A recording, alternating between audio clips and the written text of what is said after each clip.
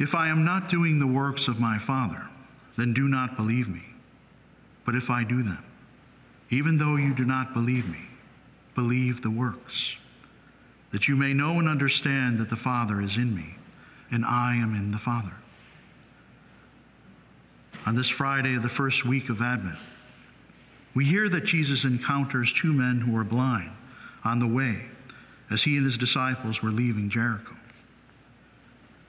Through a parallel account in the Gospel of Mark, we know that one of these men is named Bartimaeus, son of Timaeus. And Bartimaeus, realizing that there is a crowd passing by, questions those around him as to the occasion for the gathering. Once Bartimaeus is aware that it is Jesus of Nazareth who is passing by, he and the other man call out to him, "Son of David, have pity on us." It is likely that Bartimaeus and the other man had heard about Jesus, how he had been traveling to all the surrounding towns and villages, healing the people of their deformities and illnesses. Because we see that Bartimaeus and the other man call out to Jesus in faith. Both men may even have heard Jesus speaking about the kingdom of heaven with their own ears previous to this encounter. And if this was the case, it would have only strengthened their resolve to seek out Christ, that they implore him for healing concerning their privation of sight.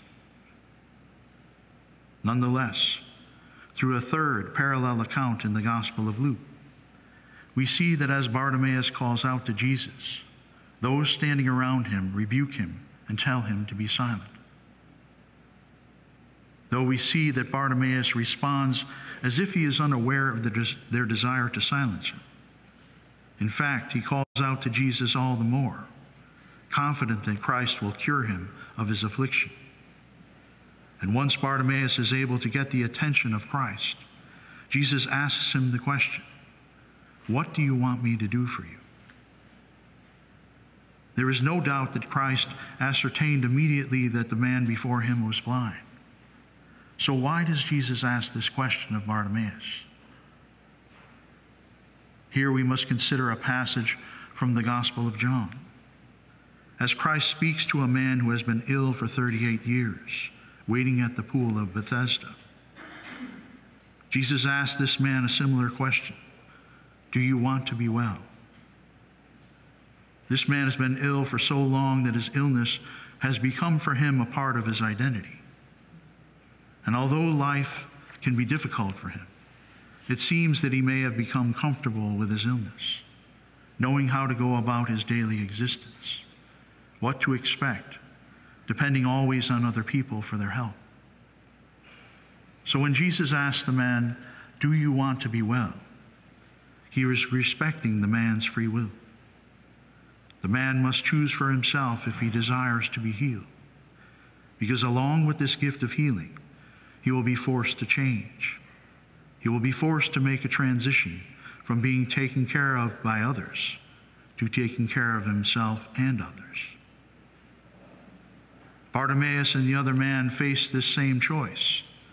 They must decide if they are willing to embrace this great gift or not. And if they desire to accept this gift, they must have faith and place all of their trust in Jesus, realizing that only God can grant them the grace they need to endure this radical change in their lives.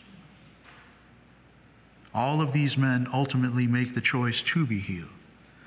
And we know this because they are healed due to their faith and trust in the Lord.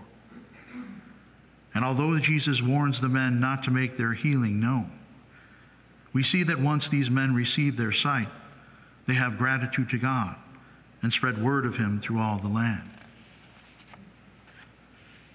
Thus, we should not fear the gift of healing, nor should we fear the gifts and graces God desires to impart to us, because God will also impart to us the grace we need to change, the grace we need to renounce our sins and live out our lives in union with him.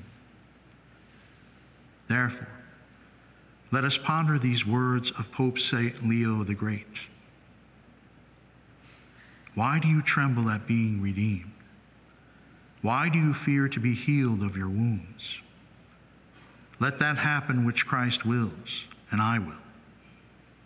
Cast away all fleshly fear and arm yourselves with faithful constancy.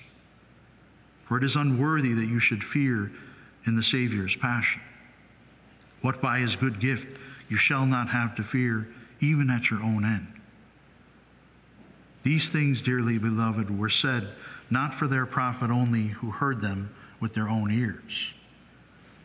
But in these three apostles, the whole church has learned all that their eyes saw and that their ears heard. Let all men's faith then be established according to the preaching of the most holy gospel. And let no one be ashamed of Christ's cross, through which the world has been redeemed. And let not anyone fear to suffer for righteousness' sake, or doubt of the fulfillment of the promises. For this reason, through toil we pass to rest, and through death to life. Since all the weakness of our humility were assumed by him, in whom if we abide in the acknowledgement and love of him, we conquer as he conquered, and receive what he promised. Because whether through the performance of his commands or the endurance of adversities, the Father's fore-announcing voice should always be sounding in our ears. This is my beloved Son, in whom I am well pleased. Hear him who lives and reigns with the Father and the Holy Spirit, forever and ever. Amen.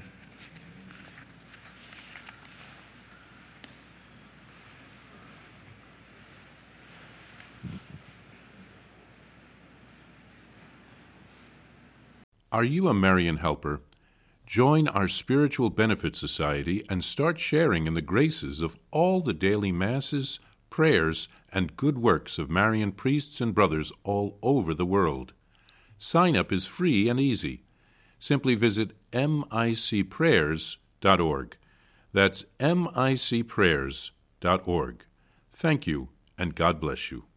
Please follow or subscribe to this podcast to receive the latest episodes and updates. If you have been blessed by this podcast, I invite you to leave a review. Reviews greatly improve our podcast ranking and will help spread this podcast to other people throughout the world. Are you enjoying this podcast?